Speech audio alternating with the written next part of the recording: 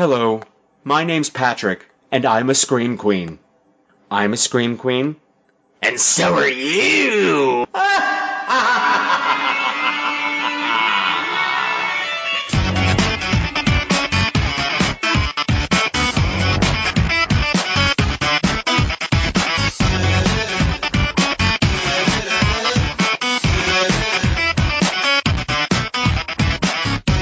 Hello again, my beautiful screamers, and it's Halloween, y'all! So welcome to episode 170, to another episode of Scream Queens, the podcast where horror gets bent. And when I say gets bent, I mean it gets gay. And I'm going to get political about that. Not this episode, because it's not the time or place for that, but I'm just saying, if you don't know what get bent means, it means get gay, okay? Okay. I can't possibly be more excited because it's the Halloween episode! Yay! Trick or treat, motherfucker! And we are going to celebrate tonight with a very special episode where I'm going to take a look at one of my favorite movies of all time, because the marathon is over. No more movies about Halloween or Halloween attractions. I'm done with them. Daddy's burnt out. We're going to be taking a look at The Sentinel from 1977, and I have two very special guests with me, Michael and Libby Collins. You are going to love them. I love them very much. I kiss them. I squeeze them. But before we do any of that, why don't we listen to a promo for another fabulous podcast that's not this fabulous podcast. So it's not going to be as fabulous, but it's still pretty damn fabulous. Okay? Fabulous! One dark and stormy night in the mid-'80s, Joe Bob Briggs, Harlan Ellison, and the ghost of El Santo pulled a train on Elvira while Siskel and Ebert sobbingly masturbated in the corner. From that union arose the greatest movie critic and luchador that ever lived. But we're not going to talk about him. He's kind of a dick. Instead, we're going to talk about me, El Goro, the stuttering movie fan and host of the Talk Without Rhythm podcast. Every week on Talk Without Rhythm, I discuss 2 to 3 movies tangentially tied together by a theme. I cover action. I'm the most complete fighter in the world. Sci-fi. Open the pod bay doors, Hal. I'm sorry, Dave. I'm afraid I can't do that. Horror. Oh, no tears, please. It's a waste of good suffering. And the continuing adventures of James Spader, sexual deviant. You're not worried that I'm going to fuck you, are you? I'm not interested in that, and not in the least. Now pull up your skirt. So check me out at tworpodcast.blogspot.com, drunkenzombie.com, or subscribe on iTunes. Talk Without Rhythm, the only podcast that will not attract the world. Adios. So hi everybody, welcome back to another show. It's great to have you all here with me again on this most spooky of spooky days, Halloween. If you're new, welcome. Welcome. Let me introduce myself. My name is Patrick. I'm going to be your host for the next maybe just under 2 hours or so. And we're going to be taking a look at the wild and weird world of horror, but it's seen through my very, very, very gay little eyes. So you might see your favorite movies or not so favorite movies in a completely different way after listening to me. Boy, is Daddy burnt out. Daddy's not been sleeping well, because Daddy's having problems with his insurance company, which is controlling his supplies for his CPAP machine. But that is a rant for another day, because we're going to keep it positive today, because we're going to have enough problems warding off vampires and werewolves and all other kinds of things all day long. So why bog it down with my personal problems? Am I right? Of course I'm right. Of course I'm right. Although I do have to complain. This Halloween on a Monday business has got to go. Because let's face it, we all shot our loads this weekend, right? Either literally or figuratively. We've all shot our Halloween loads by this point. I think Halloween should be like Thanksgiving. That it should be the last Saturday of the month. But then I know there's religious aspects for some people, so I understand. But I want what I want, and that's just the way it is. Before we get going, I want to say a few things. I wasn't going to bring this up, but since by the time the next episode airs, we'll have a new president-elect, and this does have some bearing on that, is that we caught the local cat poisoner. Well, not we, but the police caught the local cat poisoner. If you're listening for a while, you know that since I moved in here 6 years ago, there has been a rash of cat poisonings in the neighborhood. Well over 20. There's a business on Well, I was trying to think of the name of the street, but it doesn't really matter to you. But anyway, they have a window that is dedicated to all the cats that have died, and there's many, many pictures of beautiful little animals that died for no reason, including our local bodega cat, which is not cool. Leave the bodega cats alone. They are a cat at work. Okay? They're doing a job, man. But it's that guy who I thought it was. It's the guy across the street from me, the guy who runs the condo building across the street. This is the crazy dude who's got American flags all over the building. Like, there's over 30 of them that I can count, including a nice 20-foot one that's all lit up over the dumpster. And the guy who puts out the obscene amount of inflatable Halloween decorations and installed those lights that light up the whole street so that it's like daytime in my bedroom at any given time of the night. And I hate him anyway. The guy who has the mural of President Obama with a flag up his ass, painted in the lobby of his building. The guy who in Bradford looked at an apartment there just for shits and giggles when he mentioned that he had a cat. The guy lost his mind, cursed him out, and threw him out of the building, screaming how much he hated cats. So I figured it was him. But they let him off with a slap on the wrist and a fine. And that makes me really sad. What does this have to do with the election, Patrick? Well, I'm going to tell you. This guy, in addition to, scarring the neighborhood with his bright lights and dead cats and obscene amounts of Christmas decorations that are loud and play music all night long, he has taken to putting up Trump bumper stickers everywhere. On public property, on private property, on government property, on people's cars that aren't his, on the windows of buildings where he does not live. Really weird Trump bumper stickers. It'll be like Bangladeshi for Trump, Jews for Trump. And I'm sorry if I'm going to offend you when I say this, but I'm going to say this, niggers for Trump. Yeah, that's stuck on a mailbox right outside of my house that I have to look at every day. And it's one of those things, this kind of weird disregard for everybody around him that it just...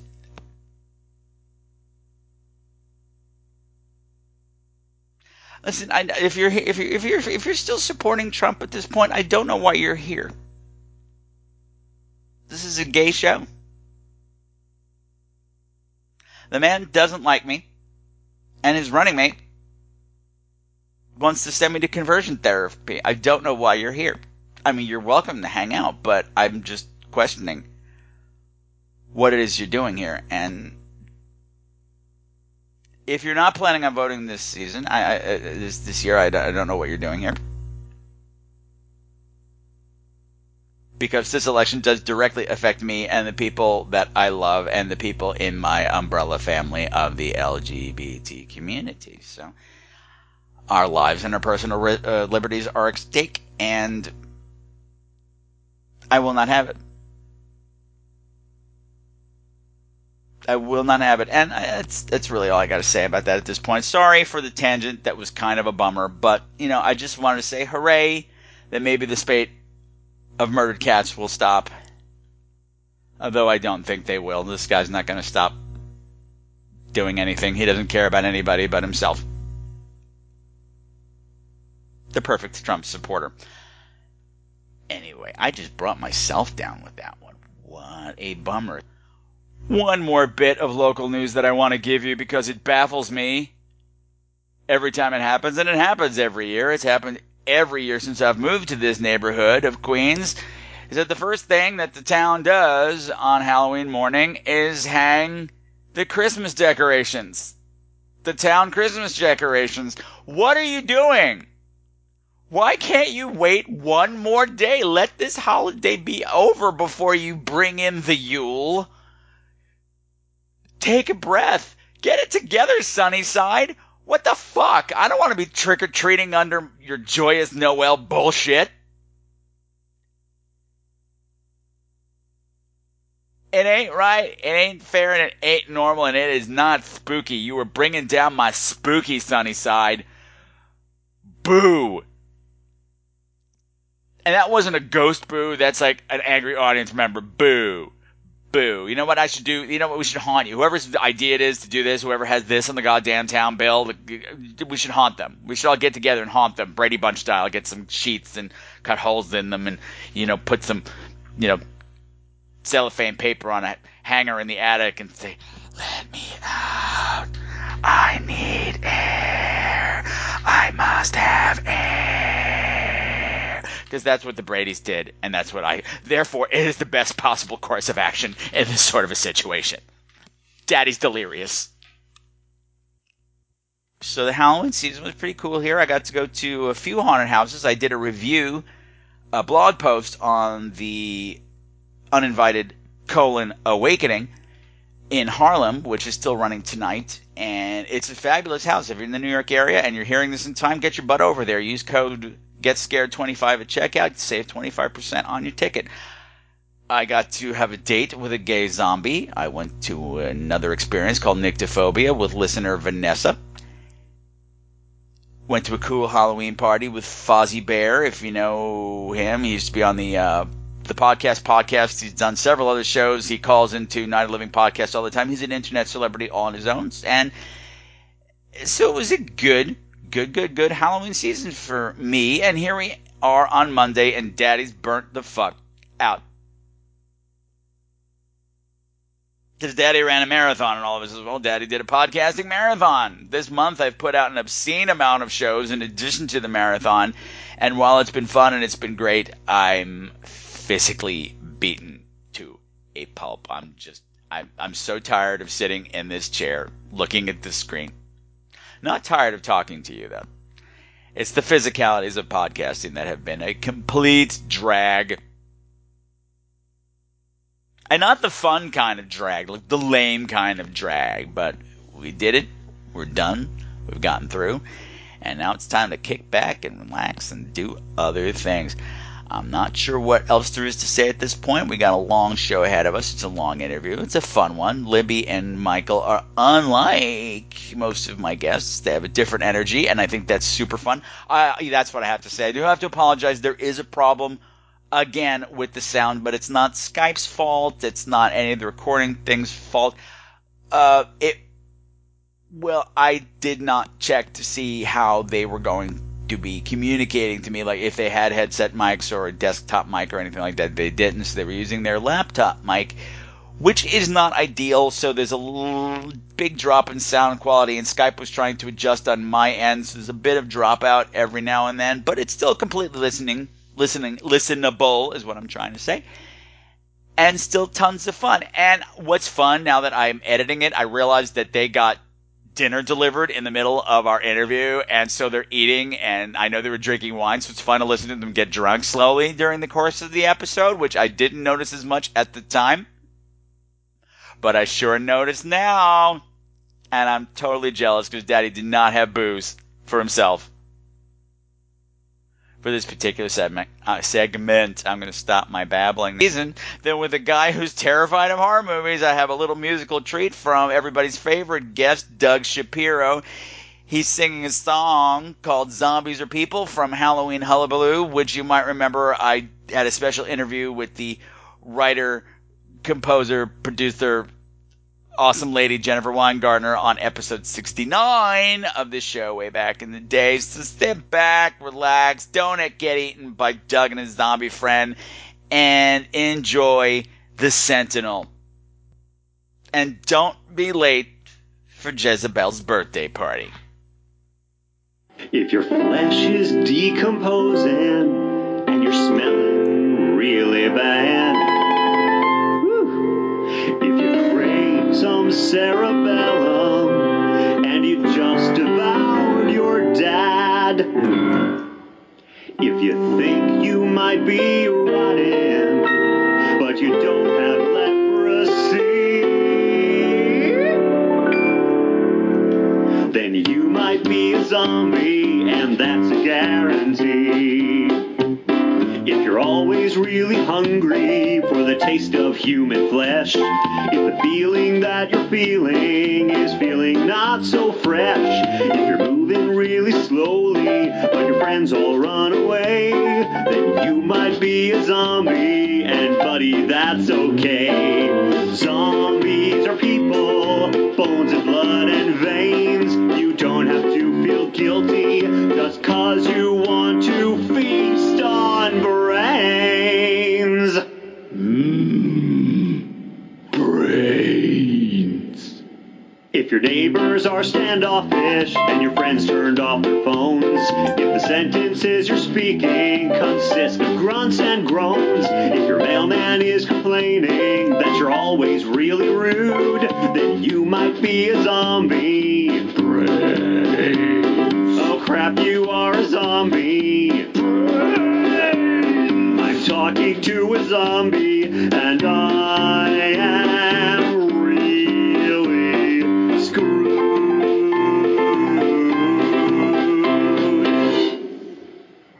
It's one of the nicer tree-lined blocks in New York, and only 20 minutes from the center of town.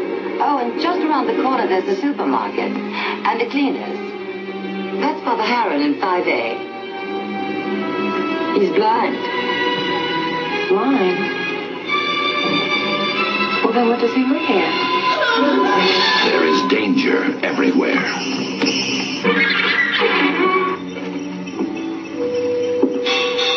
There is evil. Evil everywhere. Turn around, Allison. Look behind you. There is horror. There is darkness. I think Allison may die. But watching, waiting, warding off evil, there is hope. The Sentinel. Before Halloran, there was Father David Spinetti. Before him, Mary Thorin becomes Sister Mary Angelica. Father Matthew Halloran dies the same day that Allison Parker disappears and becomes Sister Teresa.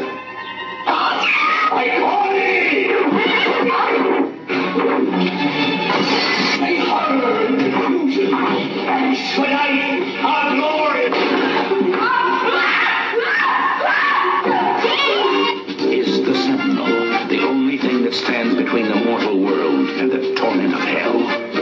Between happiness and horror? She went to a party with 8 dead murderers. Eli Wallach. Doesn't everybody? I've had a noisemaker. Sylvia Miles. Nobody has lived in that building for 3 years.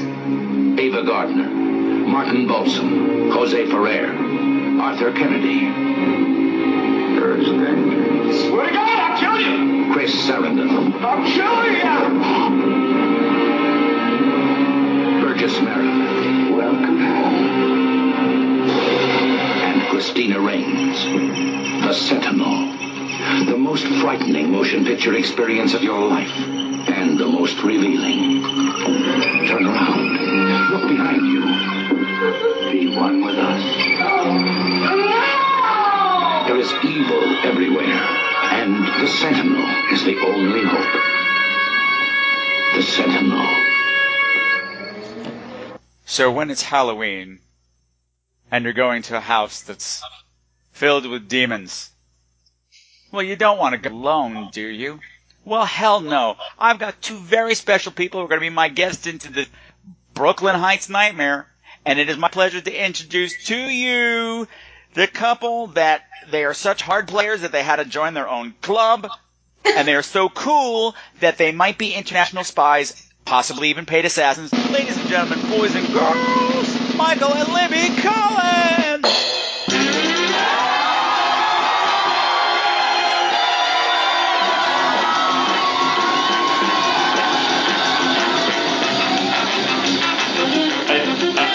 I just want to say that introduction terrified me so much that I'm not sure I can speak during this discussion, but I mean, I'm honored. Yeah. Well, and that's Michael, but this is Libby saying, how the hell did you know we were international spies? Mm-hmm. Mm-hmm.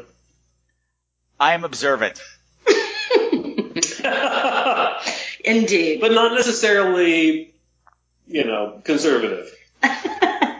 No. You guys are like 1960s brand of international spies. Ooh, I like that. God bless, yeah. You guys are like the Avengers. And listeners, See, if you follow, which I'm sure you don't because you don't know them, but the two of you who are listening that might actually know Michael and Libby, you will know that their Facebook feed is filled with pictures of them that just look like they are either out of a spy movie, a Wes Anderson movie, or a Quentin Tarantino movie.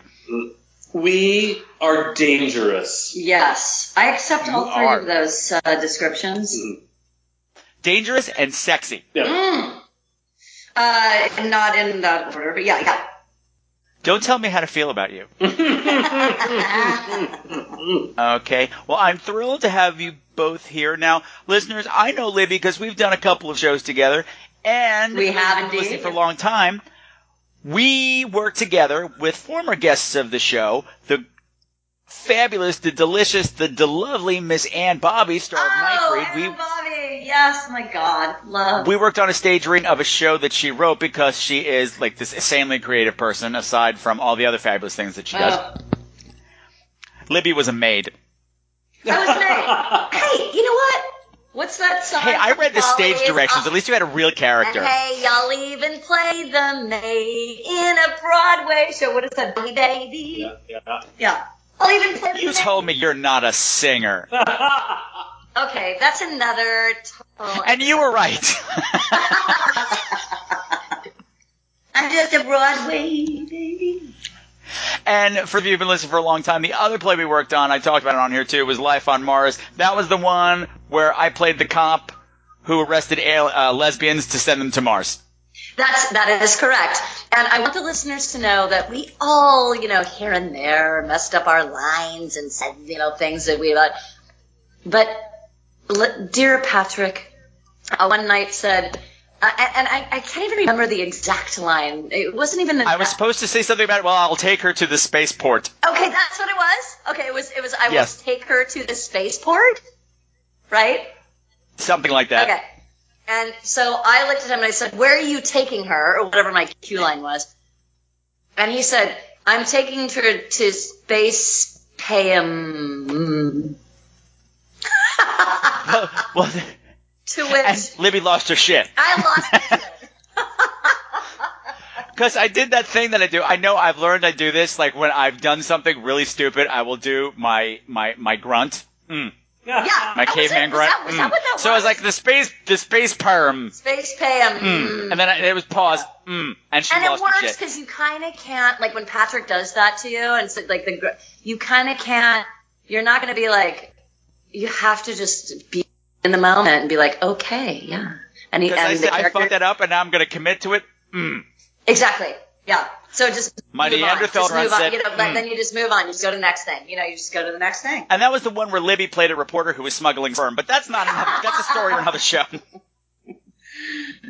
You were. Is this why you think I'm a spy now? An international spy? No, I thought you guys were spies for. Now, Michael's been very quiet during all of this. Now, Michael I don't know as well. I know Michael through Libby, and Michael kind of scares me because of this whole spy thing, and he's got an air of mystery to him, which is both sexy, exotic, and terrifying. I appreciate that, and I'm pleased to say that the truth about me actually ties into the movie tonight because we all, have our job we do by day, and mine is I'm a blind priest at the attic of a house in Brooklyn, and it sounds funny to say, but I kind of guard against minions of hell.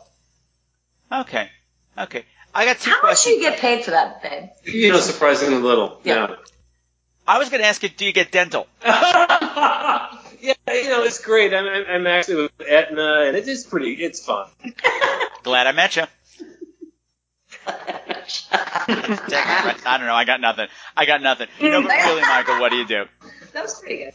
No, but really, Michael, what do you do? No, I work for an advertising agency here in New York City, an outfit called Gray New York. I am a group creative director, and the main advantage of such a job is to be able to participate in podcasts like this. I have to give a massive shout out to Patrick.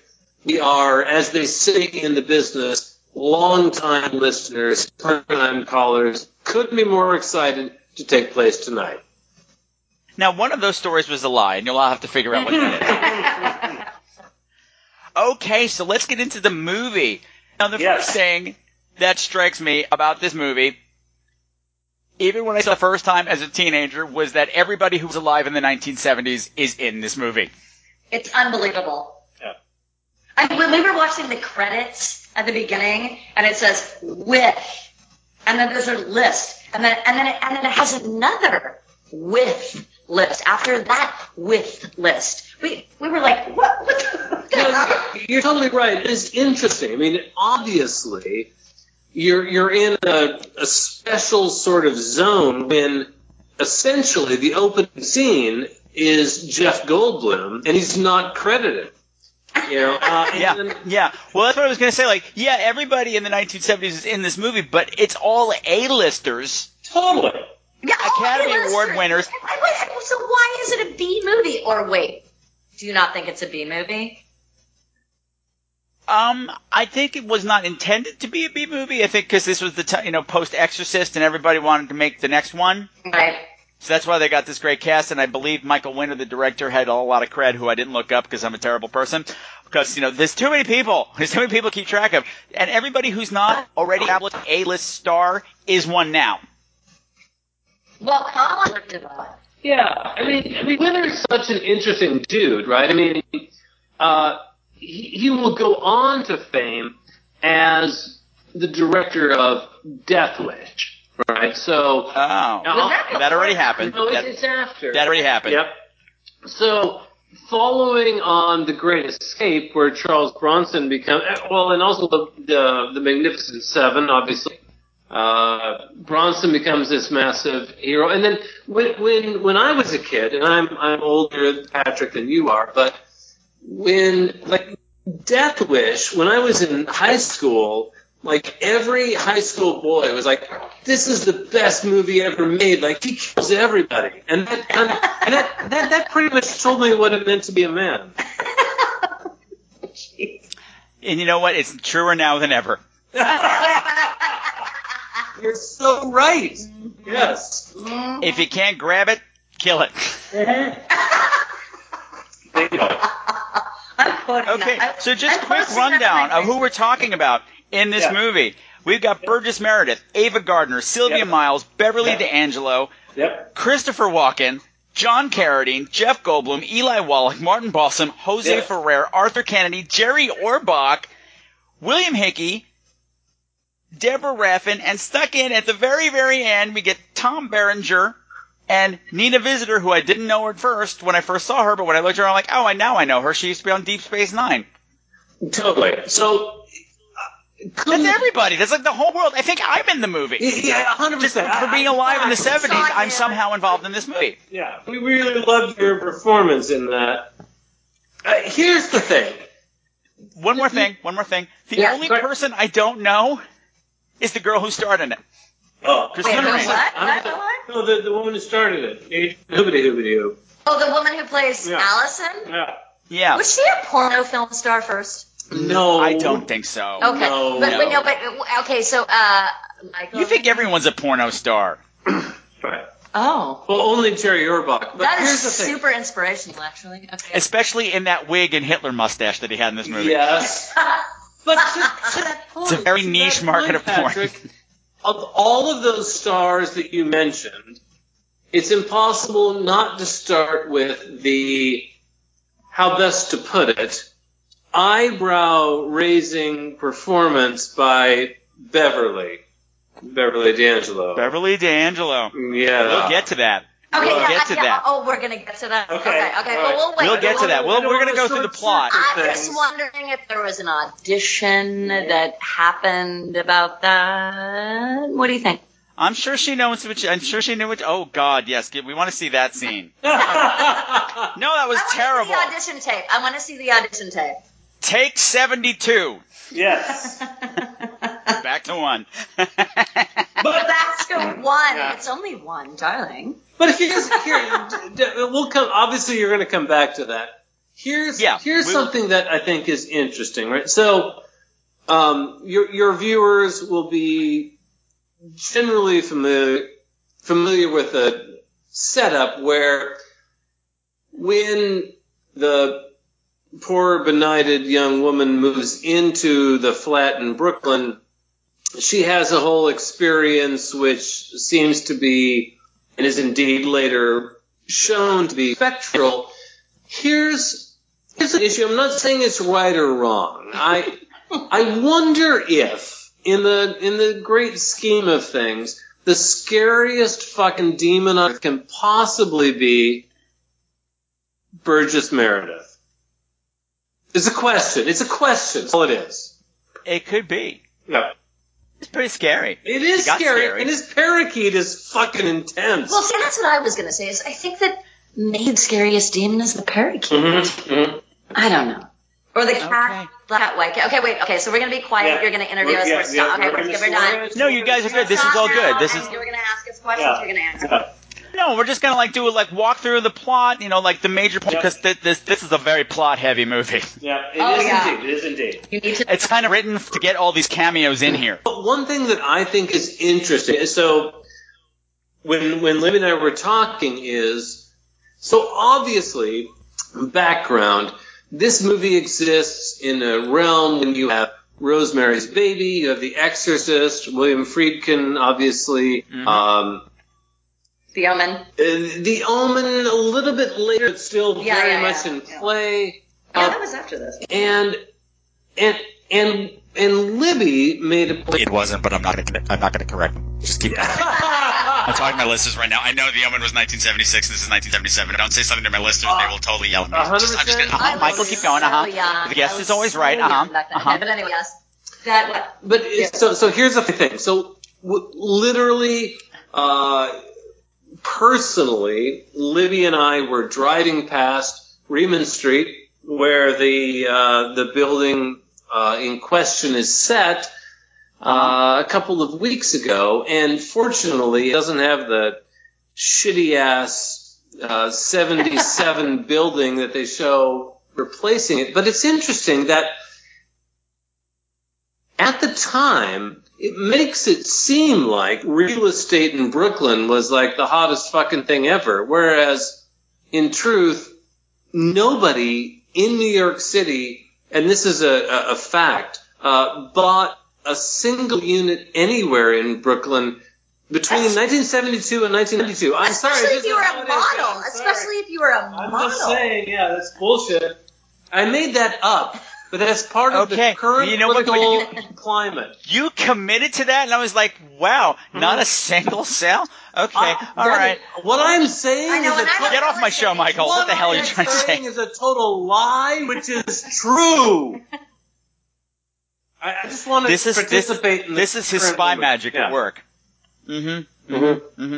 Okay, so, all right. I just want to apologize right now for being a really shitty guest. No, you're doing fine.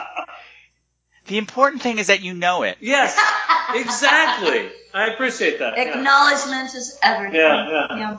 Because I don't want you to be listening to the show when it finally comes out and being like, oh my god, it was terrible. You already know. That was a fucking genius. What happened? Anyway. Yeah.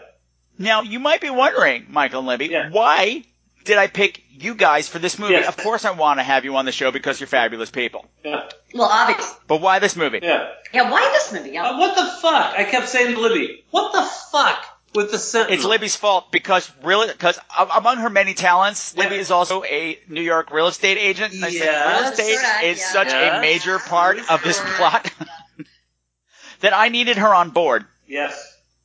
To discuss things when the real estate portion come up. Okay, so now the movie opens. We're somewhere in Italy. Yep. Oh, and right. Yes. And there's the gathering of priests doing creepy priest things. Give us strength and guidance. Lead thy world in the image of his truth. Let no evil thing approach or enter near thee. There is danger. Yeah. It's actually northern Italy. We made note of that. It said northern Italy. In fact, they don't put up with this kind of shit. If you don't mind, Patrick, I want to build on that because I think this is. I don't know what to think of this, right? So The movie opens literally with, like your listeners, I am not a world traveler. However, okay. In fact, Libby raises a question. Presumably, your listeners are far more worldly than I am. But here's the shit that I'm bringing. The movie opens with a tableau, a panorama of Florence, not hard to identify, and it says Northern Italy. It's like opening on a shot of New York City, and it says near New Jersey. Somewhere in New York. Yeah. I don't know what's happening here, but it's some sort of city in America. That's, you know what I'm saying? You are a horrible guest. We're 5 seconds into the movie, and you already went over a rant that meant absolutely nothing. I love you, Michael Collins. This is fantastic. What I think was really special about this congregation of priests is that apparently when you're getting together to do evil things and creepy things as priests do, you get to wear the dusty rose robes. Totally! Well, and what I noticed is they all were wearing... Those are some pretty pink robes. Yes. Sorry, go. Pretty pink robes, but they all were wearing completely different and very exciting outfits, I thought. Remember? Yes. Yes. And none of them are exactly the same at all. And none of them are exactly the same at all. In fact, none of them are the same even a little bit. Which I think is a fantastic style choice. Yeah, I think it was supposed to imply that these people have come from all over the world for this particular meeting. I liked that. Usually it has there's some sort of consistency. I don't know. It's like the fall fashion show or something, you know? Yes, but apparently, if you were really cool, you got to wear the pink bonbon on your head. The pink bonbon. Because there's one priest in particular that we follow throughout the movie, and he's always got his little pom-pom bonbon carnation thing on the top of his little hat. But this is when it's pink. When you're in Florence, you wear pink. Now, do you think we were meant to know that because he had the pink bonbon on his head, that this would be the most important of the priests? You know, that we see later. Clearly. Oh, okay. It's a clerical version of a tiara. You're and right. I also like for the rest of the movie, his bonbon is black. It's like, I have to go deal with the demon now, so I'm going to wear my black bonbon. Exactly. Oh. Anyway, I enjoyed the priest outfits immensely, all of them, because they were it just looked like a fall fashion show. Anyway, on to you. So they have this mysterious meeting. We don't really know what it's all about, because it doesn't even really matter. It'll come back later, because now we're whisking off to New York, and we're following this fabulous fashion model played by Christina Rains, who plays the character of Allison. Yes. And I actually had to rewind the opening credits this time. Really? Because I'll tell you why. Because she's running around town with her boyfriend, Chris Sarandon, who we all know from Fright Night and Being Fabulous and all that stuff. And he had a bitchin' mustache. He had a very Collins mustache hair, in this. that 70s hair. How much? Oh my God! They don't make it. You can't even do that with your hair anymore. I feel like there aren't the products, or there are products, and that's why that hair doesn't exist anymore. It's true. But when I first saw it, I was like, they're showing them running around town and her at work during the opening credits, and then I all of a sudden went, wait a minute, is this one day? Because she's been on 5 photo shoots. They went on a carriage ride. She had a cover come out for Esquire magazine, went on a bike ride, she went on 4 cozies. I'm like, what kind of a day is this? Well, are they all talking? Are they all taken up? In the What's going on? life of a New York model. I mean, no, but because the light was the same, so I got confused. But I went back and looked. Her clothes were different in every. It was not the same day. But I said, my God, they're insane, and your hair's going backwards in that commercial for the shampoo commercial. I'm so relieved to hear that. Yeah. The shampoo commercial where she and Sarah Miles are fluffing their hair up? That's not Sarah Miles. It's Deborah Raffin. Oh, dear God. Sylvia Miles. And I said Sylvia Sarah. Miles I didn't later. even say Sylvia. I said Sarah. Oh, my God. You said Sarah. But they were twins, right? The Miles sisters? One of them was in Nanny and the Professor. Sarah Miles was in it. No! Who's that? Which Miles That's is that? the Mills sisters. That's Haley Mills. Oh, my God. All right. Okay, back to you. Oh, my God. Wow. Okay. No, and feel free to jump in on any of this at any time as well. Yeah, well, it must mean that she's a model and that she's the focus of this, and we don't really know what it's going to be, but she's the focus of all the evil that's going to come. But Right. we learn that they're dating. He's getting an apartment. Right. He wants her to move in with him, but no, she wants her own apartment, so we've got like double real estate fun going on for like 25 minutes. Oh my God, there are reports that I could do where, granted it was the 70s, but this is very expensive. It's a very, what does he do? I can't remember. What does Chris Sarandon do? I don't remember. I don't think we know. Business. I don't think it ever says. I don't think he ever says. He does business. Mm-hmm. Oh, I think he's a lawyer. They're evil. Let's go with that. What the heck? Okay, but none of that's the point right now. No, where were we? This is the first thing I wrote down. I said, okay, he's moving in to a 3-bedroom apartment that's huge and fabulous, and the rent is $1,000 a month. Yep. I burst into tears. There are issues, no question. We're talking views, we're talking skylines, and meanwhile, she's looking at this place in Brooklyn, and she's being taken around by Ava Gardner, classic actress Ava Gardner, who is a huge, wonderful bitch. Oh, a model. Yeah. Have I seen you on TV? Is your hair lustrous and easy to manage? Oh, yes. Shaking your hair in the fields. Oh, it must be a glamorous profession. I'm sure the landlord will approve. From Baltimore. Yes. How nice. Oh, yeah. Oh my God, no question. Oh my God, if I could look like her when I'm taking people out and showing them apartments, that's my question, Libby. Since you are a licensed New York State real estate agent, how big is your floppy hat? Exactly. Well, that you wear? The floppy hat. Because it seems to be mandatory. I mean, if somebody tried to show me an apartment and they were not wearing a fabulous, stylish floppy hat, I'm out of there. Yeah. I have many hats. And I don't mean that metaphorically. I mean that I wear many hats. It depends on what I'm showing. And I will wear the appropriate hat for that. But I have to say, the big, huge floppy hats, it has to do with the square footage in the apartment. I don't want it to be too big of a floppy hat. Right.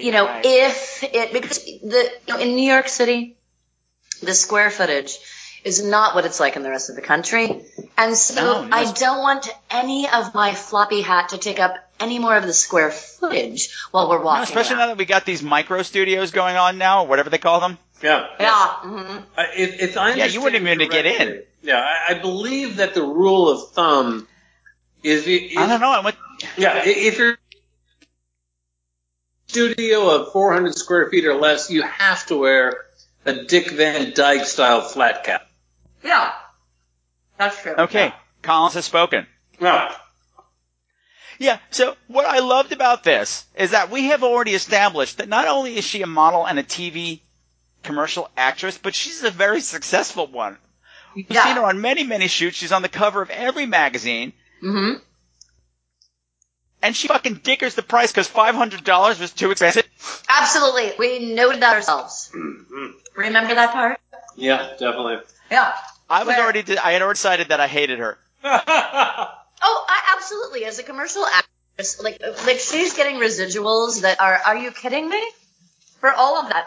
And cover prices, like model on the cover. This is from Esquire and Cosmopolitan. And she can afford a lot more is what I'm saying. Which actually at the beginning of the film, I thought, is there some plot thing here that the reason why she, there's something there because she would be able to afford everything. Yeah, and by the way, this is like a brownstone waterfront on the river. Gorgeous. Yeah. Hello. Gorgeous. So of course it has to be evil, but why doesn't she want to move in with him? That's such an excellent question. On the basis of the movie, and only on what we see on screen, I think it has to be because... I think that the answer has to be basically because the dude that she might potentially be moving in with killed his wife and wants to kill her. That's my only guess, and I'm putting it out But we there. don't know that yet. We don't know that. Spoiler. Right. We So don't my know guess that. is that I think we have a hunch. I think we say, oh, I bet he killed his wife and wants to kill her. I didn't get that hunch at all, because I think Chris Ren is very likable in this. Yeah, I hear you. All right, I'm going to give my answer, which is I think that when we see her walk in on her father and those prostitute people thing. Yes, we're having the cream puff orgy. I'm thinking she's like, doesn't trust men in this way, doesn't want to commit necessarily, because she might walk in on him doing that, and I'm not trying to make it all serious. We don't do serious here. No, Yeah. what I got from it is that we learned that she just got out of the hospital when they met, but we don't know for what yet. It's that she had tried to kill herself, but we don't know why, not yet. And his wife had just died around that time, so it's just too soon for her. I completely agree. She wants to see if she can stand on her own for a while. That's her whole thing. I'll add one thing. So you were both wrong. When we meet her, her paramour is a lanky dude. Chris Sarandon, right? Yeah. With a mustache. And I will say, and I found this on my own, a dude with a mustache is pretty reliably fucked up. So I don't Says the dude who has the same mustache that Chris Sarandon has, so that's really kind of an amazing thing to say. You just know, right? We're getting as true you confession know from here, kids. knowing me, and as the audience knows from knowing Chris. Okay, totally. I think we've worked through it now. Bullshit. That was a great question, and I think we worked through the exact answer. Okay. That's what but unfortunately, she gets the apartment, but unfortunately, right about now, she finds out that her father has passed away, so she had to go to Baltimore for the funeral, and she has a flashback, everything bad that happened, the thing that sent her to the hospital, which Libby touched on earlier. She walked in on her father having a very strange, very surreal threesome. Yeah, with these two. I want to touch on that briefly. I think that I bet you do. Hold on a second. Hold that thought. What I think is interesting about that he's scene, gone. He's gone. I think it's a very powerful scene in cinema history. What she walks in on, and I think it's important to be specific about this, is her unattractive father having sex with a bunch of unattractive people, and I know that sounds unkind. That sounds judgy, Michael. But it helps us understand why they're fucking demons, and that's and why she became a model. Yeah, exactly. That helps to. That's the whole theme of the movie. Yeah. Okay. I was going to say she walks in on this very weird. It's not even a sex act. They're just all lounging around naked. Her 80-year-old father, despite the fact that she's a teenager at this point, but whatever, because she's in her Catholic school uniform, but whatever. Sure. Okay, he's like a 90-year-old man. He's gone up 10 years in the 5 seconds that I've been talking. Totally. They're laying around naked in bed with these two plus-size women eating cream puffs. It's a cream puff orgy, kids. Yes. Oh, darling, is that what that was? It was I didn't know. They were eating cream puffs. I thought it was something much more vile. Okay. But you know what? Here's the cream point. puffs are very sexy. It's that juicy center. It's the creamy filling. It is a really, really sexy scene if you were born blind and have never seen sex. But here's the thing that I wonder about. I will never eat a cream puff again. Absolutely. Well, you know what? Well, you can't really make this point, but it's curious that, I think, I'm going to suggest to you and to Libby and to all of your listeners that I think it's fair to say that we've all walked in on our parents having sex with an overweight orgy. The thing that I'm wondering about is it's a rite du passage. Well, of course, right? But we haven't killed ourselves, and that's one of the two suicides that leads to the essential plot point at the end of the movie. That's right. She goes straight to the bathroom, and what'd she do, Libby? Well, she commits. She cuts her wrist. Short answer. She slits her wrist. Yes. But she doesn't even do it in the right way. Herself. No, that's a different scene. That's a different scene.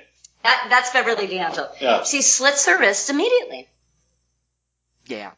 Mm-hmm. Yeah. And, So you this has know, been a very she traumatic... doesn't even do it in the correct way. Not that I would know, That's but, a good point. You know, that, like, if you're gonna do... Well, anyway, that's a whole nother podcast. Let's leave that. It was the 70s. I don't think that way had been invented yet. Right. So it's all this whole traumatic thing, and that's the beginning of weird things for her, because she sees all of this. It's not just like a flashback; it's happening in front of her. She's seeing herself. Like it's a split screen Patty Duke and Patty Duke kind of thing. Yes. And it's kind of a Brian De Palma split screen. Well, not quite, but anyway, yeah. It's not even split screen. It's that we know what I mean. What do they call that? But But you know what I thought was really weird? What? That she brought Chris Sarandon a souvenir back from the funeral. I thought that was really weird. Totally. What? I just buried my father, so I'm going to celebrate the occasion by giving you some chunky cufflinks. Oh, the ML cufflinks, yeah. With the initial... Those cufflinks were so big, I don't know how he was able to lift his wrists off his desk. We see them again at the end, don't we? Yeah, They are. Well, but they were... You know what? I thought they were... They're Chekhov's cufflinks. Chekhov's cufflinks. You don't introduce the cufflinks in Act 1 unless someone's going to get shot with them in Act 3. That is well put, my friend. Love it, yes. Thank you. That's a running joke. And we have skipped over, actually, we skipped over her first photo shoot, which is really notable only for the presence of Jeff Goldblum. Jeff is not in the opening credits. Well, Goldblum. You're so right. So one of the things, and Goldblum obviously is order of magnitude, 19, 20, 21. He's not credited in the opening 19, role. 20, 21. Age. Well, those 3 years. Oh, sorry, yes. Not the years of the calendar, like his age. I'm sorry. Whoops. Yeah. He's there running the photo shoot in jodhpurs with a megaphone. It's great. Yeah. And a cane. Exactly. Sorry. Yeah, no, and it's such a delight to see him. But you're right. It's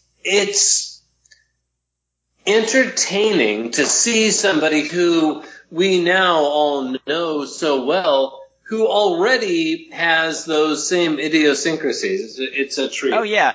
Yeah, because it's pretty much, it's not the first scene, but it's early enough in the movie that I said, wow, they're kicking off the creepy right away, because I find Jeff Goldblum creepy. I'm sorry. I know people love him. I think he's creepy. But anyway, back to the plot. Okay, so whatever. She moves into the apartment. Yeah. And she meets one of the neighbors. Well, 3 of the neighbors, to be honest. Well, Burgess Meredith is the first that she meets. Yes, but he's also got Jezebel and Mortimer with him. Right. Which is his cat and his parakeet. Yes. Oh my God, the parakeet! I can't even think of it right now.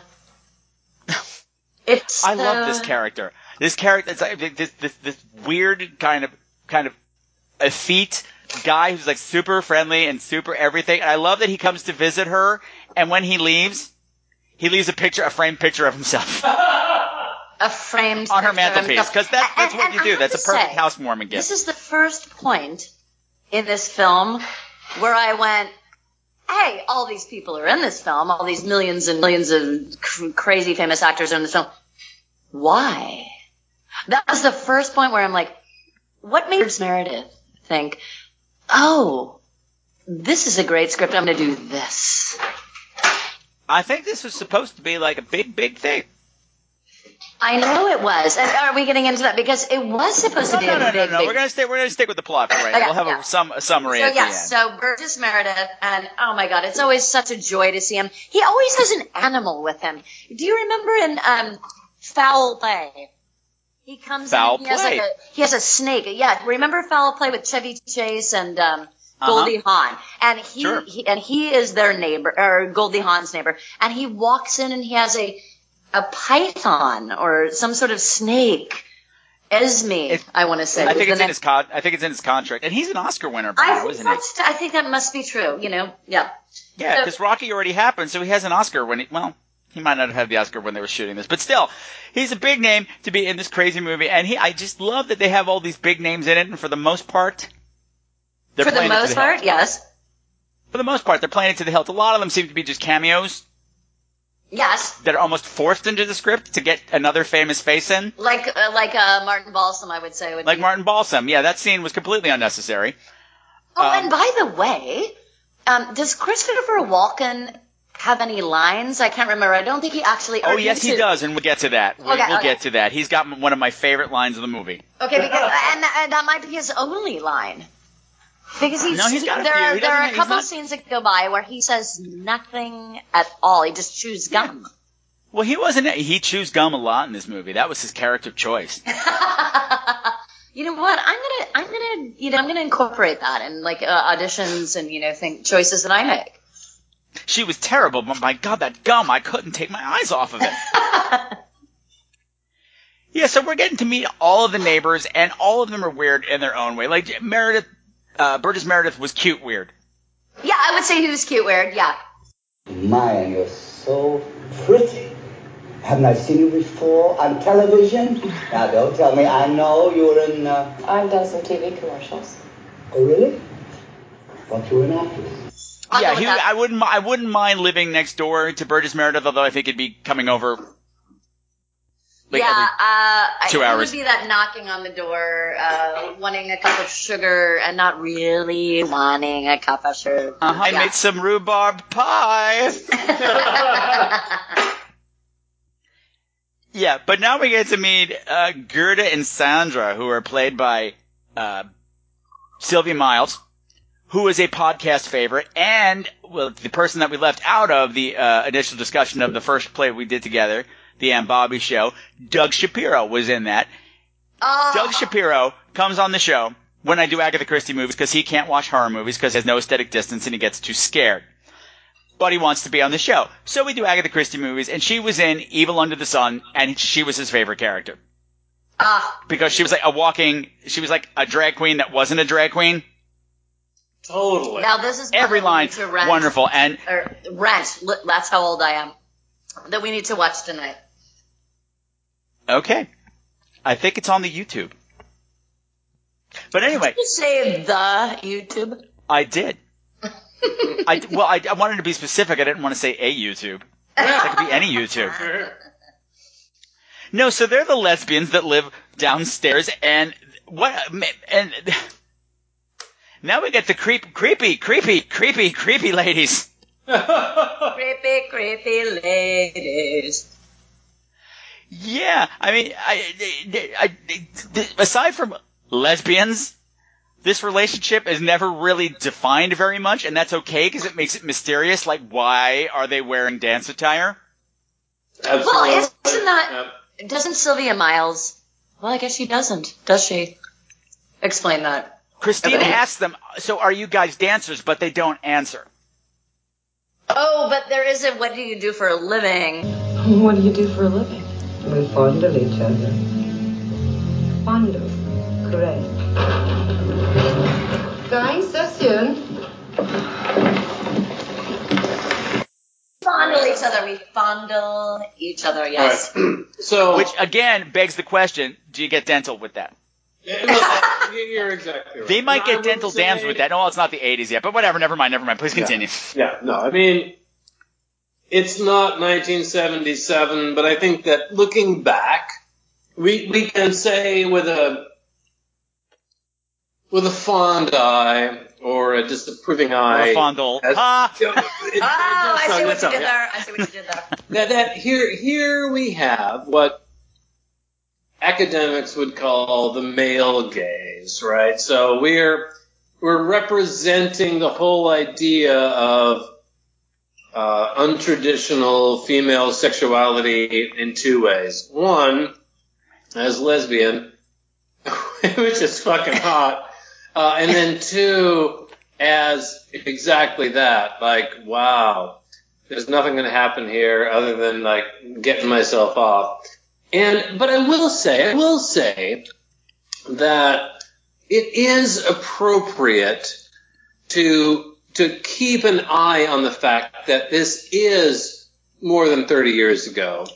And we shouldn't, I mean, as ridiculous as a lot of this movie is, you know, the sexuality and the gender politics in it are of their time. We can't pretend otherwise. No. You can't hold to modern standards. Boom. And also, it's a horror movie. They should be creepy. Righto. And they are creepy because this scene is one of the most disturbing things I've seen in anything. And there's not a drop of blood spilled. Nobody dies. I consider myself, somebody who's modern and somebody who, can handle things. And we watched that scene the other night, and I'm like, holy mother of God. Is she really doing that? Okay. What happened, guys? Yeah, okay. What? I don't know. Yeah, and that quickly. No, I'm asking you. I'm asking you. Tell the listeners what happened in this scene. Fill them in, so to speak. I don't know. I'm thinking. Okay, what happens is, Allison's in the apartment, and she's trying to be friendly and make small talk. Sylvia Miles leaves the room to answer the phone, and is left alone with Beverly D'Angelo, who we have learned doesn't really speak. Yeah. Right. And not to let that bother her. Well, she speaks, Sylvia Miles, but she speaks in a different way. Huh? Well, she speaks, but she speaks in a different way. She makes sounds. You're right. It's a kind of sign language. Yeah. That she does. She does speak with her hands.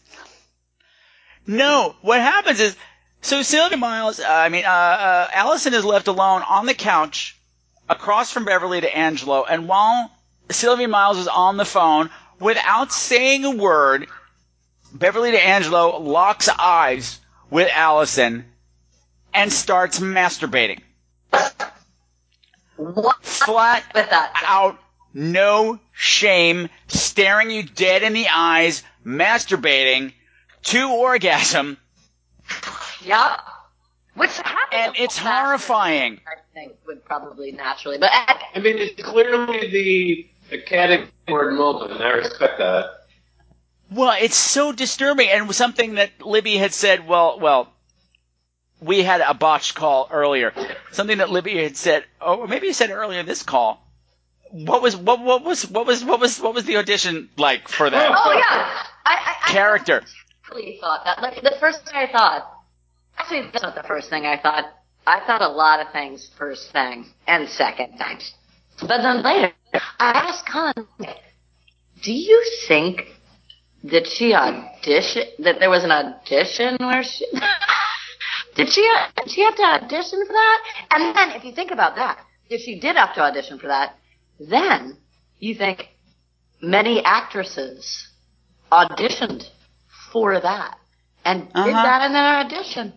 And who's the person, who's the casting director, and I need to go back and look on IMDb, but who's the casting director goes, I'm calling in all these women, and here, okay, so here's what you have to do.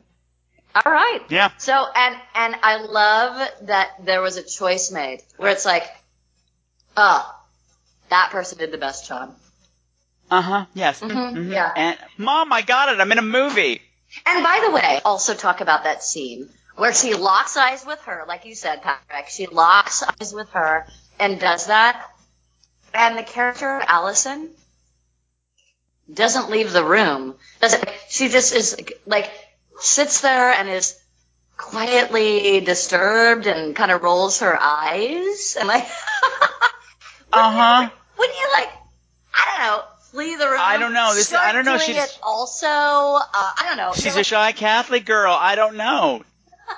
There is that urge to be polite with the new neighbors. I don't know. I really don't know why she stays, but she does stay, and it makes it worse. It makes it worse, and it makes it better. Well, yeah, and I mean that in the best possible way, because I have to say, my experience living as a gay man. Your experience?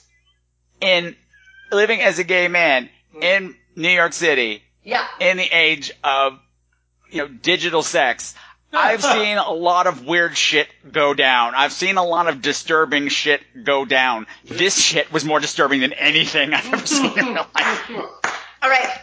So do you think that it's threatening masturbating? I've never seen anyone masturbate threateningly before. Yeah. What year did Beverly D'Angelo and Al Pacino get married? Do you know? I don't know. I didn't know they were married. They were married at a time? And so I'm just wondering. That's all. He might have thought that was hot or not. I don't know. And she smelled her fingers when she was done. Oh. It was a good year. Yeah. It was a good year. It was a good year for masturbation, yeah. Mm-hmm. Okay, well, whatever other masturbation that year. I don't know. Let's not. Okay, we are not going down this road. We got a lot of movie to get through. So things. She thinks the neighbors are weird, but it's New York. It's not that big a deal for her. It's not a deal breaker for her. Mm-hmm. However, creepy things start happening in the apartment at night. She's hearing noises from the apartment that nobody lives in. And of course, there's the concern, because before she even moved in, she was being stared at by somebody in the top end of the building. Yep. And who was that? Who's staring at her? There is somebody staring at me from that 5th floor window up there. I'm sure you've been stared at before. Yes, but... That's Father Harron in 5A. He's been here for years. He's a priest. He's kind of senile. He just sits by the window. He's blind. Blind? Well, then what does he look at? Well, here Short answer. you raise, I think, an essential point about the flick, right? So, when she moves in, she's told that, there's the blind old priest upstairs, nobody but you and he. Obviously. Well, she didn't know that. No, she didn't. No. Nobody told her that. That's just you and him. Because she's talking about the neighbors, and when she went to the real estate agent to complain about all the noise, she's like, "What are you talking about? Nobody else lives there except you and the priest." Okay, Totally. But when she goes back to David Gardner, she does say, "Hey, it's just you and the Padre, right?" Yep. And obviously, this is foreshadowing. Spoiler alert to the podcast, that eventually she will become the blind nun sitting in the top room of the shitty 1970s tenement they build on the property, right? Yeah. Because all this priest does is stare out the window all day long. Yeah. And as Allison says when she first sees him, but he's blind. Yeah. What is he looking at? That's such a fucking good question, right? He's like looking at the Verrazano Bridge. I don't know what the fuck he's doing. Well, I think we can all agree that he has some sort of sight that is not, literal sight. Now, come on, boys. I agree. So creepy things are happening. She makes Ava Gardner go back to the house to open up the apartment to see who's in there, because she thinks maybe it's squatters. Mm-hmm. But it turns out the apartment above her is empty, and you know what? So's every other place that she's been in. Yeah.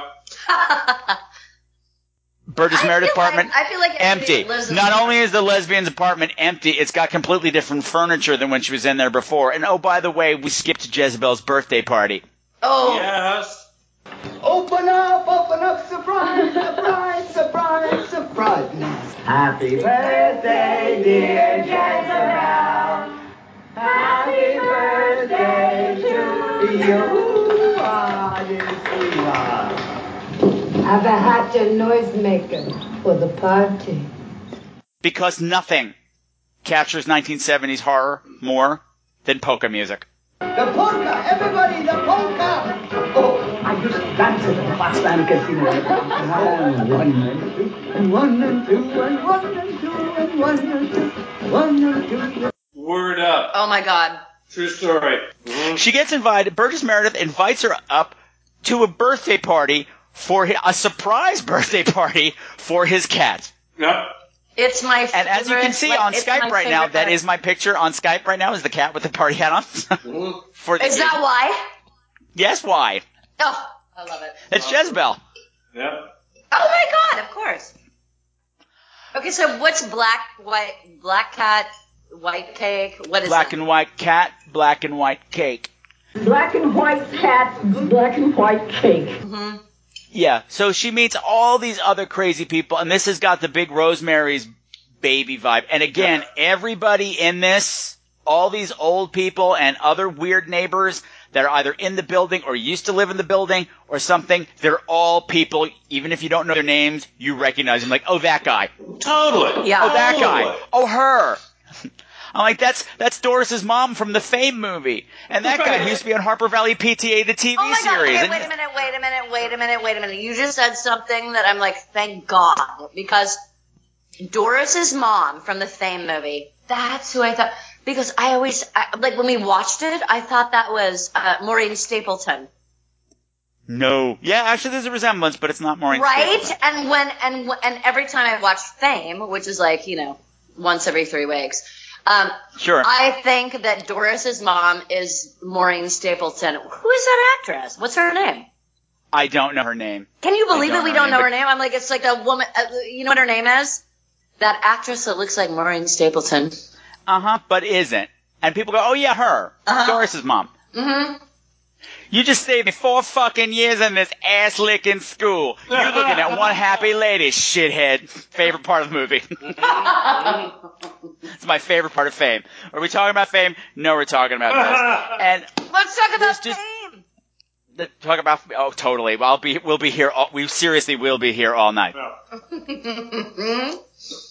Yeah, so now Chris Sarandon has like clued into this mystery. He sends a private detective over to find out what's going on. Yep. He's trying to look up all these documents and piece things together of all this weirdness. Meanwhile, Allison is just trying to go on with her career. So she's got a modeling shoot with Jerry Orbach of Broadway fame, and most people, of course, know him from the original Law and Order series. That's right. And he's looking swank. He is, yeah. He looks really good. He was looking swank, and you know what? Oh my goodness! I'm like, what? Jeff Goldblum's got nothing on you, baby. No, because he's got a wig on, clear wig. He's got a full-on Hitler mustache, and he's just so angry that she just cannot get that label right on the bottle. Well, come on, I mean, she can't put that bottle down right. Time is money, bitch. Well, I think 97. I think it's interesting to note, right, that in this film is simultaneously appearing in the original production of Follies. So, oh, okay, which is interesting because really? in Follies, which means this scene shot on a Monday is what you're saying. 100%, right? Yeah, and so famously, totally, I love that scene shot on a Monday. Yeah, totally. And so, famously in Follies, he. Okay, everybody, Follies is a musical by Stephen Sondheim. We need to focus back on the film, yes. Okay, please continue. Yeah. 20 seconds on Follies. So, Stephen Sondheim, as Patrick is saying, it's a massively important musical where the kind of end of the whole Follies era from the 20s, 30s, 40s is depicted on the stage. And Orbach is one of the 4 principals, and the only thing that makes this of any interest to this particular podcast is that his character, as written by Stephen Sondheim, famously forgets his lines. Right, so there's a whole series where on stage, and especially on opening night, people were genuinely fucking out of their heads because the way it's written is that he is not able to go on. And there's an interesting contrast with his whole more controlled character here. I mean, so he's playing both at the same time, which is vaguely interesting. At least, No wonder he's so mad at her that he can't put the bottle down. I can't remember my line. You can't put the fucking bottle down with the label in the right goddamn position. You know what? Somebody directs me like that. The way Jerry Orbach directed her. I'd be too nervous to put the bottle down. I wouldn't know where to put the. You're yelling. Well, it doesn't. Stop it doesn't matter because she. At me, it's like. Well, she does the only sensible thing that she can do. She has some kind of seizure, collapse on the floor, and falls through a plate glass window. Because that's what you do. Yes, because that's what happens. Allison's starting to have health problems. Yes. Well, starting to. My God. Now, can we talk about that? Even though I know this is. But why? So it's the evilness of the apartment building that makes her start to have seizure, or not seizure, but like faint, and like it's the sickness of the demons, right? Or you could say that, or it's the beginning of her transformation. Yes. Okay. Or that there. We're going to leave that there. Okay, it's kind of hard to go through this with everything that's going on because there's a mystery element to it. Christopher Wren is trying to find out what's going on in this apartment because he's figuring out that everything is weird because she's telling him about the birthday party. They're standing in the empty apartment. Yep. She's like, I was at a birthday party here, and she lists all the people that were there. There was this old woman who's black and white cat, black and white cake, which becomes this weird picture for the movie. Yep. And these people were they used to live here, but they don't live here anymore. And there's these two twin sisters, and they were really weird, and this is their names. And when he sends the private detective to do research on them, all of these people, well, actually, no, that comes later. Anyway, he sends the private detective to do research on it then. So one night, she's in bed, she hears the noises start up again. And she goes up to confront whoever's up there. She's like, I hear you. I'm in my diaphanous nightgown. Right. And I'm going to confront you, because that's how you roll. Because there's a Scream Queens podcast rule that I've noticed in movies. When people get diaphanous in their clothing, shit gets real. Totally. And shit went down hard here because she gets up there and who's up there? Her dead father in a pair of tattered peony panties. Yeah, totally. And I just want to say in a fictional way, when Michael Winner directed Annie, I mean, the way that he worked with those children. Which is totally the same movie. He totally is ripping off himself. Yeah, that was so great, right? Yeah. That's why Annie is drawn with no pupils in the comic books, because she's the next Sentinel. You couldn't be more right, Patrick. Yes. Word up. All right, so that last scene. None of them were. Here's the thing. So you know how we were talking about at the beginning of this podcast that everybody's in this film. Everybody you can think of, really. And so in that last scene, it's not a shitload of extras. When they're up in the room, when they go up to the priest's room, and they're finally and they're up in there. You know what? There's not. Even when they're on the street and in Central Park, there's not a lot of extras. Right. Or You're if right. there's a group of people, it's a bunch of the people that you know. You're right. You're right. I think that most people you see are at the photo shoots. Most people, yeah. Mm-hmm. Although I will say that the movie in '77 did not unreasonably get a amount of criticism for its depiction of. Sorry? We're not there yet. Oh, what I mean was depiction of Libby as a heartthrob. Who's Libby? You know what? I had your wife. Your wife is in the movie. Okay, great. This has gotten weird. They're drinking. I'm not. This is not fair. This is not fair. So, anyways, all this stuff is happening. She has a great nightmare sequence. Yep. Well, that's the whole film, but yeah. Great, yeah. Well, no, she has one particular. Oh wait, no, I'm sorry. She's up in this room. She sees her dead father. Yep. She freaks out and she stabs him in the face. Yep. In the face. Yep. Yeah, like eyeball. Yeah. And then when the cops come, no body, no blood, nothing. Yeah. But then, much later on, like a week later, in the dump, they find the body of that private detective. Right. Who had gone to the apartment and then all of a sudden went missing. And by the way, his secretary was fabulous. I completely agree. She's like my favorite character. She was my favorite character in it for 3 seconds, and she's like the one person in the movie who's not anybody. But anyway, please continue. Anyway, so that happened. So now the police are getting involved. Yep. Because they've now figured, okay, he was going to this house. And there's a whole thing that this police officer, Eli Wallach, who is wearing a tie that is 2 feet wide. It looks like a clown tie. It's amazing, but not the point right now. He had investigated Chris Sarandon's wife's death some years ago when she fell off the 59th Street Bridge. Right. And he got, I think it even went to trial, but he got off. He was proved innocent. But so he's got his eyes on Chris Sarandon. Now he's like, oh wait, Chris Sarandon called this guy and it went to this house and he's dead now. Chris Sarandon must be involved in his murder. So now he's got his sights on this whole situation. His sidekick, his partner, is Christopher Walken. Yes.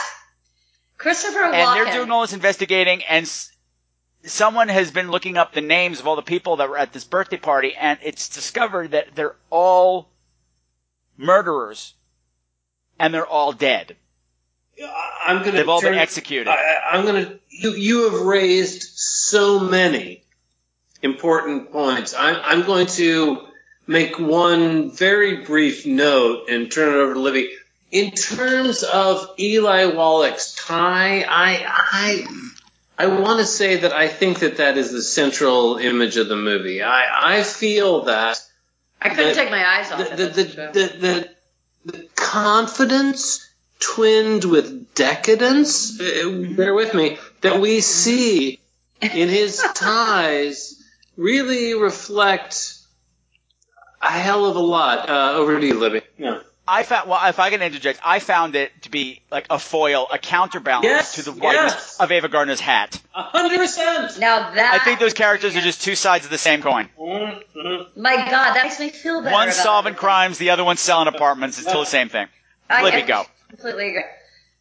I just, Christopher Walken chewing that gum, like that gum. A cow. How adorable is that?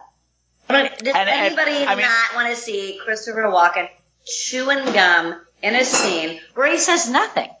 And then another scene where Libby knows this. Libby knows this. Yeah. I know this. I'm sure Michael knows this. People who've studied film acting know this. People who study acting in general. Any acting coach will tell you chewing gum is not a choice. It is not a character choice. You know what? I don't totally do that. disagree. But then again, it's Christopher Walken. They're like, we're all scared of you, Christopher Walken. You're the scariest man alive. Even though nobody knows who you are, you can do whatever you want, sir. But yeah, so we know that all these people are dead. Now we know this apartment's super duper evil, even though we knew that anyway. Never gets getting confirmed just how evil it is. She has this crazy nightmare in which, among many things, Sylvia Miles and Beverly D'Angelo are butt-ass naked. And Beverly D'Angelo is playing Are with they cymbals. butt-ass naked or was it just topless? It doesn't matter. No, they were naked. Okay, naked. I was just splitting hairs. Naked, nude. No, because naked is dirty, nude is art. This was naked. They were naked, dirty, naked, and the thing that made it naked was that Beverly D'Angelo was playing the cymbals. That is some dangerous shit. That is a dangerous thing to do, to be playing cymbals when you're naked. You could really hurt yourself. That's some Matthew McConaughey shit right there, right? That's totally right. Yeah, it is. I hope on top of everything that you went through, that audition process, everything that Beverly D'Angelo went, that horrible audition that we've imagined that probably didn't really happen, but that's not the point right now. I hope that you got hazard pay. Yes. For the scene. I don't think she did. Yeah. You could really clamp a tit. Like, I mean, some women have huge clitorises. That could be a dangerous thing. I mean, terrible things can happen when you play the cymbals naked. Kids, don't do it. Don't do it. Don't it's try bad. to sit home. But the thing is, this is all. This whole thing is building up to the fact that even though Christopher Walken does not have many lines in this, the line that he has that is just so magical because it's so wonderful. When they find out that everybody that she has named is someone who has been executed for murder, she said, she went to a party with 8 dead murderers. Yeah. Why are you from Boston, New York City? I don't know what's happening. But, yeah, so things are just all going very bad. Are you saying, I can't remember right now. I'm trying to remember if he has a line at all. And he does. It's in the trailer that we played at the beginning. She went to a party with 8 dead murderers. Oh, yeah. And then the gum. See, but the gum has been so established. You're practically a character. I don't even hear the line. I just know the gum. It's hypnotic, and I think it's also, again, a foil. It's like counterbalancing, like the inner the turmoil, the chewing up of Allison's insides and her soul. Because like she keeps running into the priest who's passing himself off as a normal priest, but he's not a normal priest, and she's having a crisis of faith. Bad things are happening because it turns out that yes, this building is inhabited with demons. The reason why it's inhabited with demons, I'm cutting to the chase here. The reason why it's inhabited with demons is that this building, this lovely little brownstone, 10 Montague Street in Brooklyn Heights, is the gateway to hell. Yes, it is. And she has been selected by God to become the next Sentinel. She will be the one who sits up in that apartment and somehow, just by her presence alone, will keep evil at bay if she accepts Patrick, what God has chosen for her. Because, I apologize. Just one small addition. It is the gateway to hell and also a new station on the G train. So I just wanted to make that clear. I mean, those two things go together. So, okay, that's good. So, okay, the stop, last stop, gates of hell. Everybody leave the train. Hell train closes down in like 6 years because they keep changing it. That might be one point about, good point. Maybe. Anyway. Good point. So this is the battle for Allison's soul because, she's Catholic. It's a free will thing. She can say no. Yes. And actually, the demons have something in mind. They want to get her to kill herself because all of the people, all of the other Sentinels, since the beginning of time, were suicide survivors. Yep. Part of the thing, how they redeem themselves for their unspeakable sin, is this. And it's all very heavy, and it's all very maudlin. And at the end is some shocking shit. Because Burgess Summit, who's the Satan character here, closest thing to it, he's the head demon of them all. Not only is he the one who's throwing the polka parties for his cat, he is going to summon up all of the denizens of hell, which are marching through that horrible apartment towards Allison. As he gives her the knife, it's like, well, you can kill yourself, or they can do it for you, or whatever. You are here to join us. I call thee, and they can now repent. May horror and confusion expedite our glorious lives. And this is that controversy that Michael was talking about. Yeah, so Patrick, go.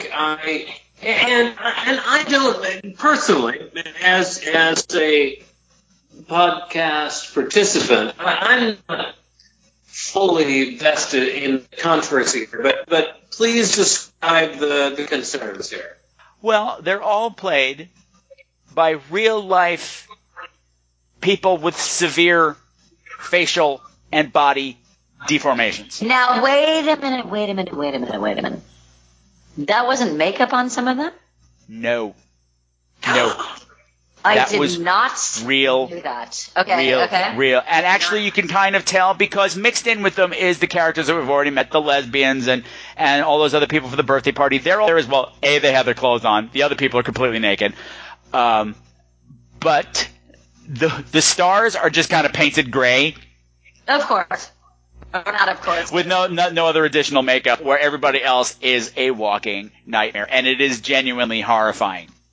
I agree with that. Yes. Like the first time I saw it, I said, this makeup is amazing. It's a little too amazing. And then I was looking really close. I'm like, oh, shit, that's not makeup. Okay, So there was controversy that they went to, carnivals and hired people from the freak show. People were up in arms about that. I don't know how I feel about it, to be perfectly honest. I'm not sure how I feel about that either. Damn. Because I had thought they all were, make-upped. I mean, they had, a little person, but they didn't, but there was somebody that, there were 2 or 3 with, facial things that I thought, they're just doing makeup. I guess not. No, they're not. That was real deal stuff. Yeah. Which makes it, and of course, this is me. I'm trying to pick building room and craft services. It was I was hanging. It's weird. I don't know. It's weird. The whole thing. It's weird, but it is amazingly effective. And I'm guessing they were also well paid. I don't know. One hopes, right? So what I expect that your listeners can agree to is that there is no easy moral answer to this, right? No. As a guest invited, and thank you again, I would say that at the end of the day, the ability of someone with one of the conditions represented in the closing scene to portray themselves is morally superior to casting someone to make themselves to look like that person. But that position is not by any means morally indefensible. That's just a perspective. No, I mean, I get it, because it is a form of exploitation. Because they are evil. Yep. And they're there to horrify you. But then again, you got them from carnival freak shows. This is what they do for a living. Absolutely. Anyway, of course, we're judging it by modern mentality.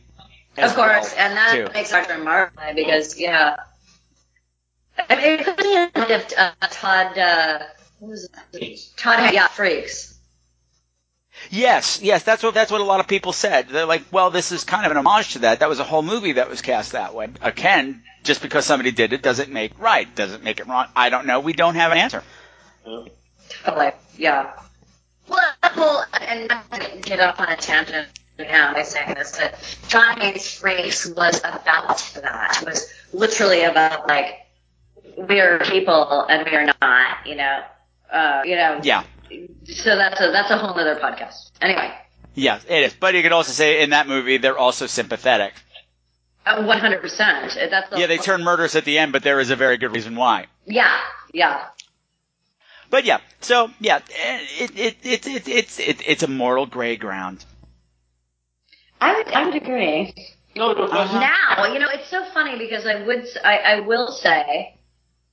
Gee, and I probably shouldn't say it, but 20 years ago, I would have, or even I would have been like, oh my God, that's the most hilarious scene. I really did think that that was makeup.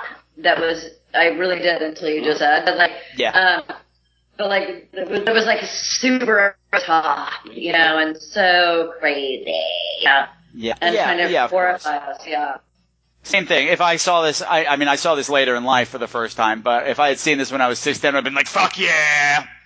Yeah, right. Yeah. That's awesome! I'm sorry, that would be the 80s. I'd be like, that's radical! Exactly. Do you have so that's that. So, that's the end of the movie. Does she make the choice? I'm not saying. Because I don't know what you guys think, I think this is a great little movie. I think it's a fantastic movie, right? So you're allowed to disagree with me, by the way. No. I completely agree. The Sentinel is such a good movie, and it suffers from, not in a bad way, being contemporary with Rosemary's Baby and The Exorcist, right? And then rapidly followed on by The Omen. What I think is distinct and interesting about The Sentinel, which it shares with Rosemary's Baby, but in a very different way, is that, and Patrick, you may feel differently, but what I think is interesting about The Sentinel is that it is a movie about space, about a particular place, right? So I think what it shares with Rosemary's Baby is it's so uniquely New York. Only here do you have, Rosemary's Baby is a classic 6, and, this movie is slightly smaller, but only in New York City do you have 1,200 square feet be the most important locus of activity in the world.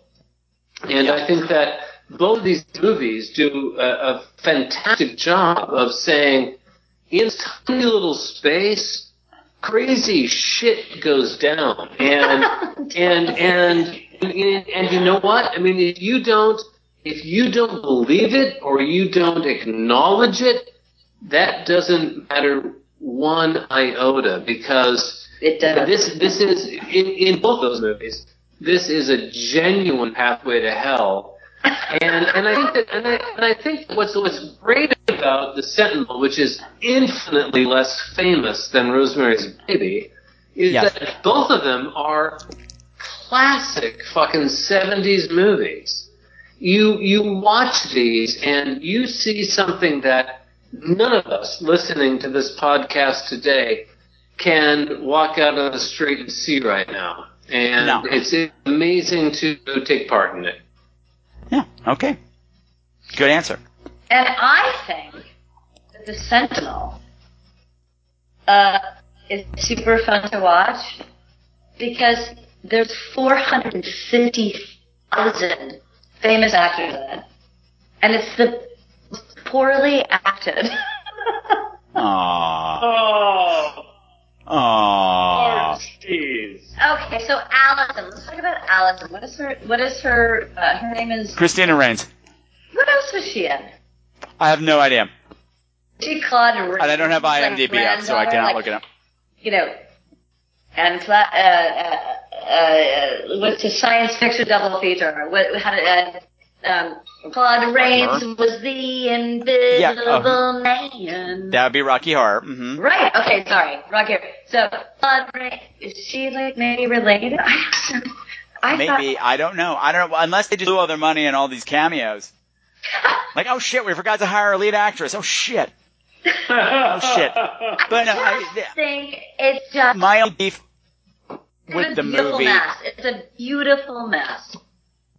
Okay, I'll accept that. I mean, there's a 1970s pacing issue from the modern standpoint, and a lot of time is spent on Chris Sarandon solving the mystery, and like Christina Rains drops that movie for a very long time, and we needed some scares going on and less mystery. And after a while, these celebrity appearances get boggy, like you said, Martin Balsam. There's a few others, and they're popping up, and then we're going to have a 10-minute scene with them just so they get their day pay or whatever they got, as a day player or whatever, and it's not, because they go to Martin Balsam, he's a professor of Latin, and of course this is the days before Google, she has a vision and she sees a Latin phrase, and Christopher Sarandon wants it translated, so he has to take it all the way to the university instead of just calling this guy on the phone and doing it in 30 seconds, and it winds up being a 10-minute scene. This is where the movie bogs down. There's a lot of this. It's like we have to get these people a reason to be here and, whatever, and that's a problem. But when it's scary, it's really scary. I agree. And also, what's the cat's name? Jezebel. Is it Jezebel. Okay. And black and white cat cake. What's that? Black and white cat, black and white. Yes, black and white cat cake. Sure. Mm-hmm. No, what is it? Black and white cat, black and white cake. Black and white cat, black and white cake. What? Stop talking now. Where are you? I want to know the metaphor of this. But I don't know. I think it was just something. I really don't know. I just want to know, is the bird also a convicted murderer? Totally. The bird is a demon. I think totally. Both that cat and that bird were executed for murder. The bird really took it later. Yes. Jezebel took that bird out, and not even. I think that bird was actually from the movie The Birds. Totally. He was the instigating bird. He was the one to say, "Hey, birds, let's get together and peck out people's eyes." And they were all like, "Chirp!" And they went it. And the original angry bird. Okay, Michael and Libby Collins. It's been tons of fun. We have to wrap this up. Libby, do you have any projects that you need to plug or would like to plug? Things you're working on? Gee, what am I working on now? Or if somebody's like looking for a New York City apartment, how do they find you? And your big hat. One thing that I'm working on right now, which is a weekly webisode, it's New York Libby. So it's NYL.NYC. So New York Libby, which is NYL.NYC. And it's me going around the city and finding spaces and particular neighborhoods and history in the city. And the best part about it is it's usually less than 1 minute to watch. But it's all So about you go around. So you go around. So episode, you go around cities looking for the new gate to help. Exactly. Yeah, That old one, the neighborhood changed to gentrified. It's not cool anymore. Okay, guys, this has been tons of fun. We gotta wrap this up, and I just want to say, as Burgess Meredith said, friendship. That was not what he said. Take two. I'm not even drinking. Friendships can blossom into bliss. Friendships can blossom into bliss. Or guest out. Or guest slots on a podcast. Good night, guys. You're fabulous.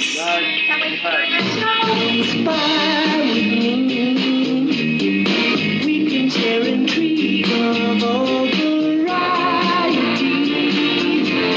What a pair of secret agents we can be. You'll be there beside me, yes, and see.